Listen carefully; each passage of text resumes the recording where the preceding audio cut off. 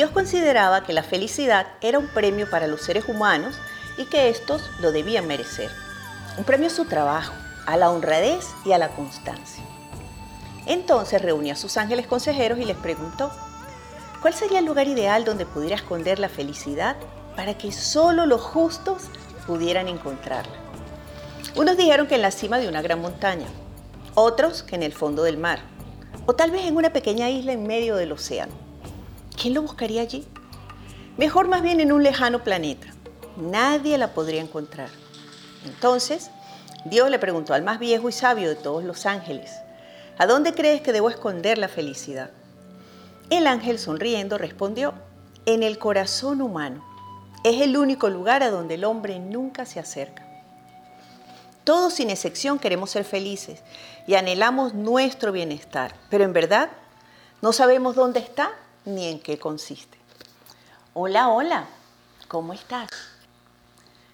En esta oportunidad voy a conversar contigo sobre el sendero a la felicidad.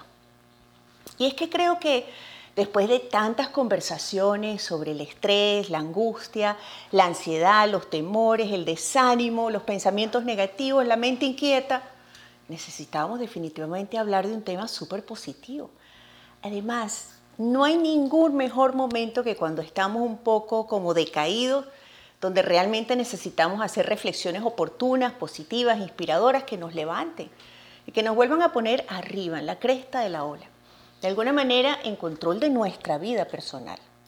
Claro, no podemos manejar lo que está afuera, solamente podemos manejar lo que ocurre en el interior de nosotros, las decisiones que tomamos, las reflexiones que hacemos, la manera en la que interpretamos lo que nos sucede, la forma en la que interpretamos o reconocemos o nos relacionamos con los demás. Esa es nuestra dinámica que podemos manejar.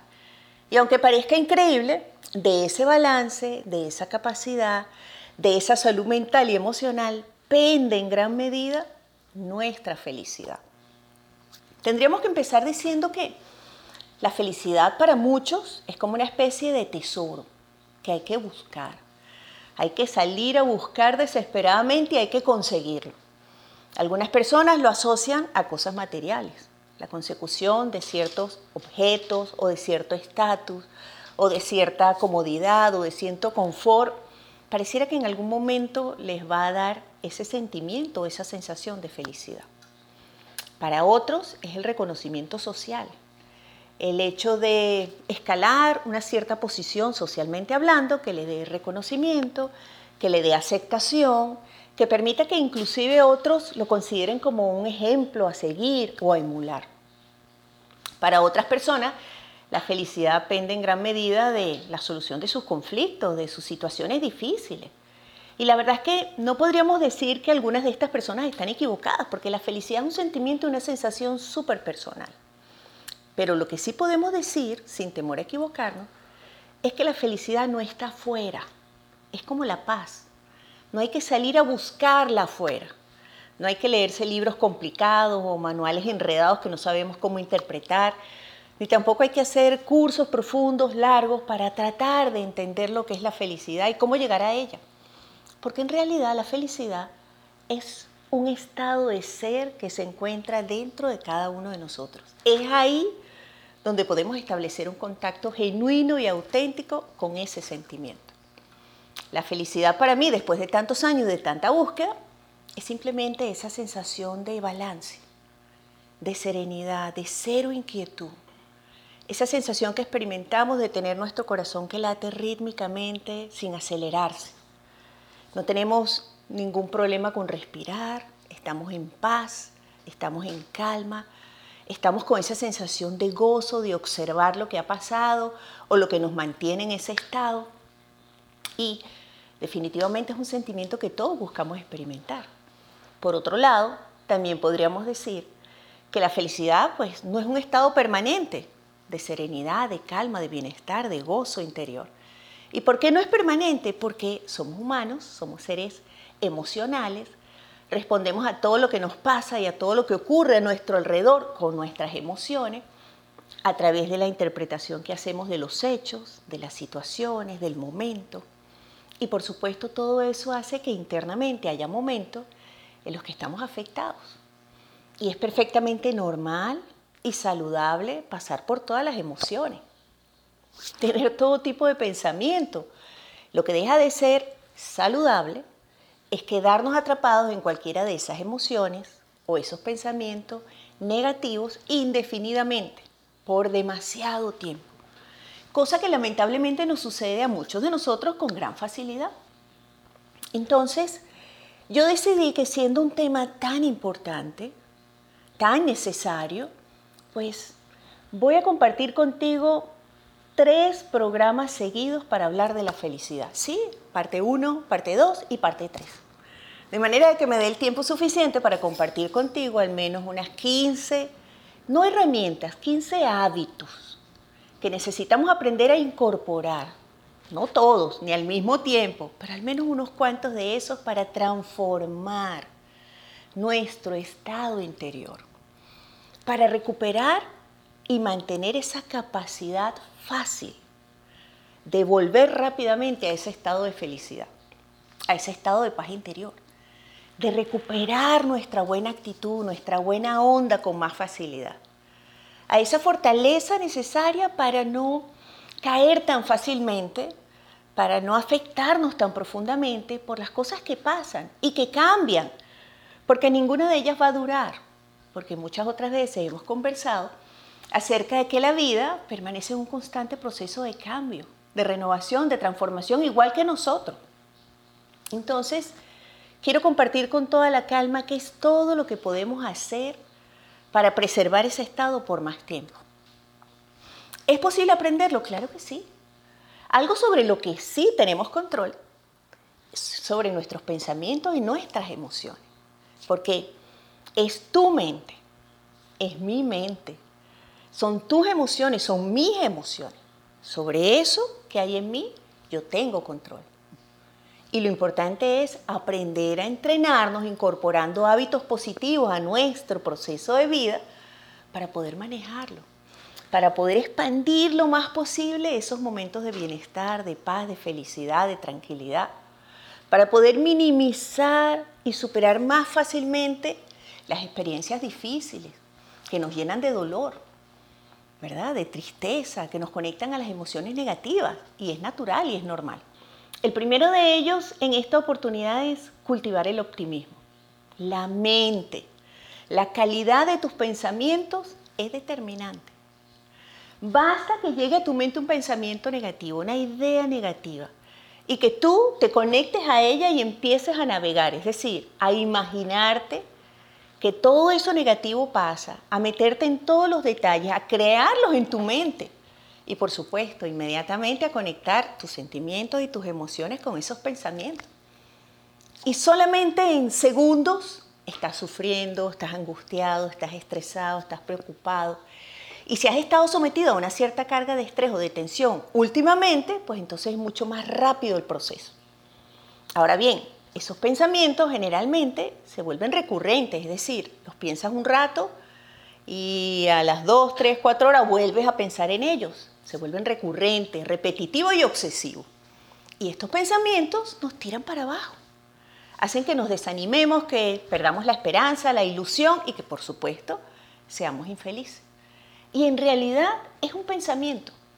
Muchas veces ni siquiera es algo que realmente haya ocurrido, sino la posibilidad de que tal vez suceda. Y ante esa posibilidad nos afectamos, nos descargamos y sufrimos. El optimismo no es ignorar que haya problemas, que haya circunstancias difíciles de manejar o cosas que se puedan presentar dentro de la situación que estamos viviendo, ¿no?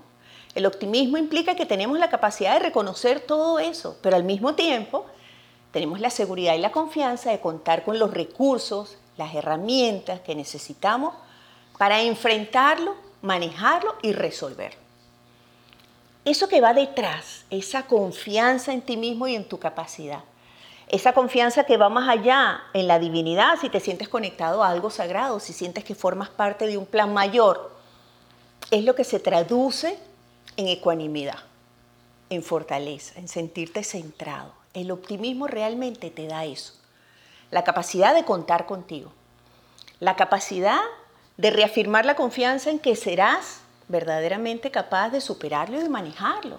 De qué va a pasar como tantas otras cosas han pasado, porque no hay nada que permanezca estático en el tiempo. Todo está en un proceso de cambio. Y si sumamos a ese proceso natural de la vida o de las situaciones o de las circunstancias nuestra acción consciente para que así ocurra, pues sucederá más fácilmente. Entonces el optimismo depende en gran medida de nuestra capacidad de alimentar nuestra mente con pensamientos positivos. Cada vez que la mente te traiga un pensamiento negativo, que resalta alguna limitación, algún posible obstáculo o problema, construyes con tu voluntad una frase positiva, ¿verdad? Una frase positiva que lo saca del medio y que reafirma la confianza en ti mismo y en tu capacidad de conseguirlo. Entonces, soy capaz, yo puedo superarlo, esto también va a pasar, esto no es más grande que yo, nada ni nadie puede sabotearme la posibilidad de ser feliz en este momento. Nada ni nadie puede robarme la calma y la serenidad que necesito para afrontarlo exitosamente. Próximo hábito, pues, el más importante de todo, yo diría que es simplemente sentir gratitud, conectarte con la gratitud y expresarla. Pero, ¿cómo llegamos a la gratitud? Llegamos a la gratitud como una consecuencia natural de tomarnos el minuto o el segundo de detenernos para reconocer y valorar todo lo bueno que está presente en nuestra vida. Porque es que sí, es verdad, tal vez en unas áreas de nuestra vida haya un problema, un conflicto, algo por resolver, una crisis, un fueguito encendido. Pero, y en las otras áreas de nuestra vida, es muy probable que todo esté muy bien. Entonces, hacer ese ejercicio de reconocimiento, de detenernos y decir, espérate, pero estoy vivo, pero estoy sano, pero tengo pareja, pero tengo amigos, pero tengo trabajo, pero tengo comida, pero puedo salir, pero tengo comodidad. O sea, empiezas a sumar todo aquello que generalmente pasas por alto. Porque estamos entrenados y educados para resaltar lo negativo, para fijarnos más en lo que no tenemos, en lo que nos falta, en lo que perdimos. Es como un hábito aprendido que hay que cambiar por otro. La repetición de esa actitud, de esa disposición a sentir gratitud, es lo que va a cambiar tu estado de ánimo. Es lo que va a transformar el cómo te sientes internamente y es lo que va a traer felicidad a tu vida. Tantas otras veces te he dicho, haz un diario de la gratitud, pero si es demasiado complejo, al menos todos los días plantéate encontrar 2 cosas y resaltar su valor positivo en tu vida. Claro, el primero de todos los regalos es que estamos vivos. Y si estamos vivos, todo lo podemos cambiar y transformar. Pero necesitamos experimentar ese estado de gratitud que nos permite valorarlo, reconocerlo y empezar entonces a tener una perspectiva distinta y más positiva de nuestra vida. Próximo hábito a incorporar, evita compararte. Mira, no te imaginas lo dañino que es tener el hábito de compararte con los demás. Y fíjate, algo interesante, la comparación va de la mano de la envidia. Porque solamente cuando usas a otros como un elemento de referencia para saber cuán feliz eres, cuánto tienes para sentirte bien o cuánto te hace falta y por eso es que todavía no te sientes como quieres, sobreviene la envidia. Especialmente si en lugar de enfocarte en aquello que quieres alcanzar para sentirte satisfecho y realizado internamente, te enfocas en vigilar de dónde viene lo que tienen los demás. Inclusive llega un momento en que la envidia te hace sentir hasta resentimiento. Y a veces ni siquiera conoces a las personas, pero sientes rabia, ira, te molesta. Pareciera que ellos te están robando la felicidad, pero en realidad no tiene nada que ver contigo, porque ellos están viviendo su vida como pueden. Y ni tú ni yo conocemos el precio que a lo mejor han tenido que pagar para tener lo que tienen. Y ni tú ni yo sabemos todavía algo más importante, si en realidad ellos serán felices. Yo conozco muchas personas que tienen mucho dinero, muchos objetos valiosos, muchas propiedades, que realmente se dan muchos gustos y viven muchos lujos, pero que sus vidas familiares y personales son tristes, son pobres y no son felices. Y no es como decir uvas verdes, el consuelo de, no, es la realidad. Por eso empecé diciéndote, realmente la felicidad es un sentimiento y es una sensación que experimentamos internamente cuando nos sentimos a gusto con quienes somos, a gusto con lo que hacemos, a gusto en el lugar donde estamos, a gusto con las personas con las que tenemos el regalo de compartir y de relacionarnos. Eso realmente es lo que cambia nuestra dinámica de vida. Es lo que nos lleva a experimentar esa sensación interior de paz, de satisfacción, de gozo, de alegría.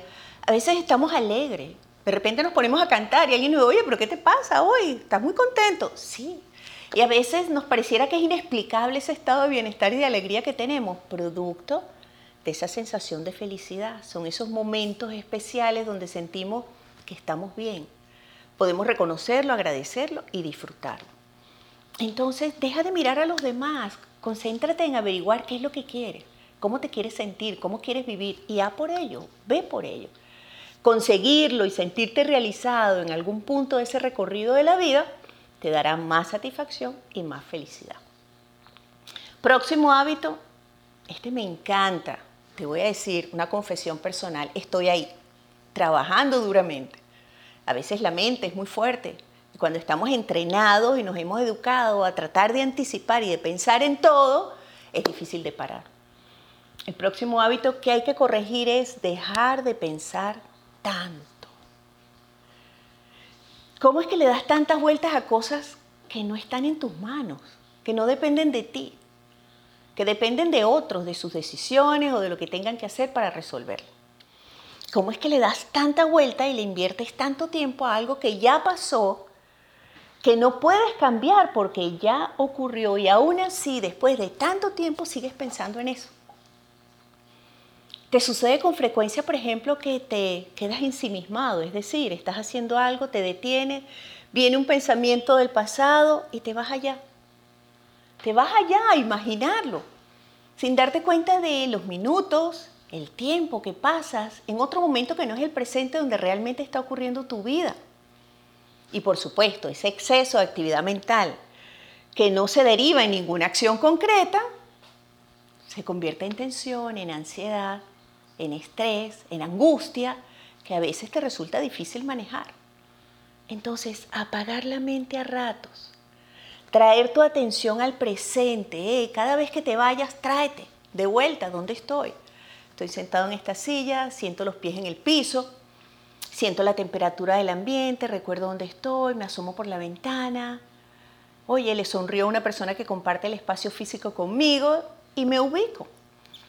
¿Y cuántas veces hay que hacerlo? Cuántas veces sea necesario, porque es transformar un hábito por otro. Es eliminar ese hábito de pensar demasiado y desgastarte mentalmente, ¿ok? Y comenzar a usar tu mente con más conciencia, con más control de ella, para que se convierta en tu más grande aliado, en tu aliado positivo. Acuérdate, una mente positiva llena de optimismo genera y activa emociones y sentimientos más positivos. Estar en el presente, la práctica del mindfulness. En mi canal de YouTube hay 2 meditaciones ideales para eso. Una es cómo calmar la mente y la otra es mindfulness. Aquí y ahora, aquí ahora, aquí ahora. Traer la mente a la hora al conectarla con la respiración. Inmediatamente el descanso y la tranquilidad. Última herramienta de esta noche, practica la amabilidad. Esta es fantástica. No hay nada que nos haga sentir mejor que hacer algo por otro espontáneamente, sin esperar nada. Sonreír, sostener una puerta para que otro pase. Oye, cederle el puesto en nuestra fila o en la línea donde estamos esperando para comprar a alguien que vemos que está en una condición y que lo necesita. Ceder el ascensor cuando estamos esperando porque vemos que otro va más cargado, tiene más urgencia que nosotros. Ofrecernos para ayudar, para hacer un mercado, para bajar cosas, para subirlas. Es que realmente la amabilidad le da color a nuestra vida. Si no, piénsatelo. ¿Cuándo fue la última vez que recibiste el toque suave, cálido de la amabilidad de alguien? Y cuando es el perfecto extraño, nos sorprende profundamente. Es más, nos vamos del lugar y todavía le recordamos. Es más, no solo le recordamos, sino que cuando hablamos con ese amigo que nos llama o al que llamamos para contarle, le decimos, no sabes lo que me pasó, no lo vas a creer, alguien me devolvió la billetera. O sea, esa amabilidad que hace que la suavidad, ¿verdad?, quite ese roce de la dificultad, de las diferencias que existen entre nosotros, de las cosas por resolver y por afrontar. Ante un gesto amable sonreímos. Alguien que saluda, alguien que te sonríe, es maravilloso. Es más, hay gente que se sorprende y dice, pero yo no lo conozco, ¿quién será? ¿Será que lo conozco de alguna parte? ¿O qué querrá? Nos asustamos porque son tan pocos los gestos amables, pero en realidad son extraordinarios. Entonces, deja de esperar a que sean los otros los que tengan esos gestos amables contigo y conviértete tú en ese instrumento que suavice la vida de otro, con una sonrisa, con un gesto amable, con un acto de generosidad. ¡Qué maravilla! Es que es tan poderoso el efecto positivo en nosotros que inmediatamente sentimos felicidad. Es más, esa noche cuando nos acostamos a dormir en la cama y lo recordamos, sonreímos. Pensamos, sí, nosotros estamos en este mundo para algo más trascendente que comer, dormir, darnos una ducha, pelearnos de vez en cuando, tratar de conseguir nuestras metas materiales y ser más exitosos, entre comillas. Estamos aquí para brindarle lo mejor de nosotros a los otros. Es solamente dándonos esa posibilidad como podemos ir transformando nuestra sociedad, transformando la dinámica de esta humanidad, transformando la convivencia, mejorando las relaciones. Y tú puedes ser parte de esa transformación que estamos necesitando urgentemente todos. Porque algo que esta situación que enfrentamos nos ha traído tal vez una gran reflexión acerca de eso. ¿Quiénes somos y por qué estamos aquí? Es más, momentos en los que decimos que puedo aportar a la vida de los otros que veo sufrir, que veo necesitar. Y es ahí cuando realmente podemos proyectar nuestra verdadera identidad. Somos instrumentos de la vida, de la divinidad, para algo superior, para algo más trascendente. Por eso, buscar ese estado de paz, de bienestar, de gozo, que se traduce en felicidad, de balance, es tan importante. Porque pasa por la transformación necesaria de algunos aspectos de nuestra personalidad y de nuestro estilo de vivir la vida. Incorporar estos hábitos va a comenzar a transformarte, va a comenzar a hacerte sentir mejor. Es más, la próxima vez que me escribas me vas a contar cómo te sientes. Vale la pena iniciar ese proceso de transformación.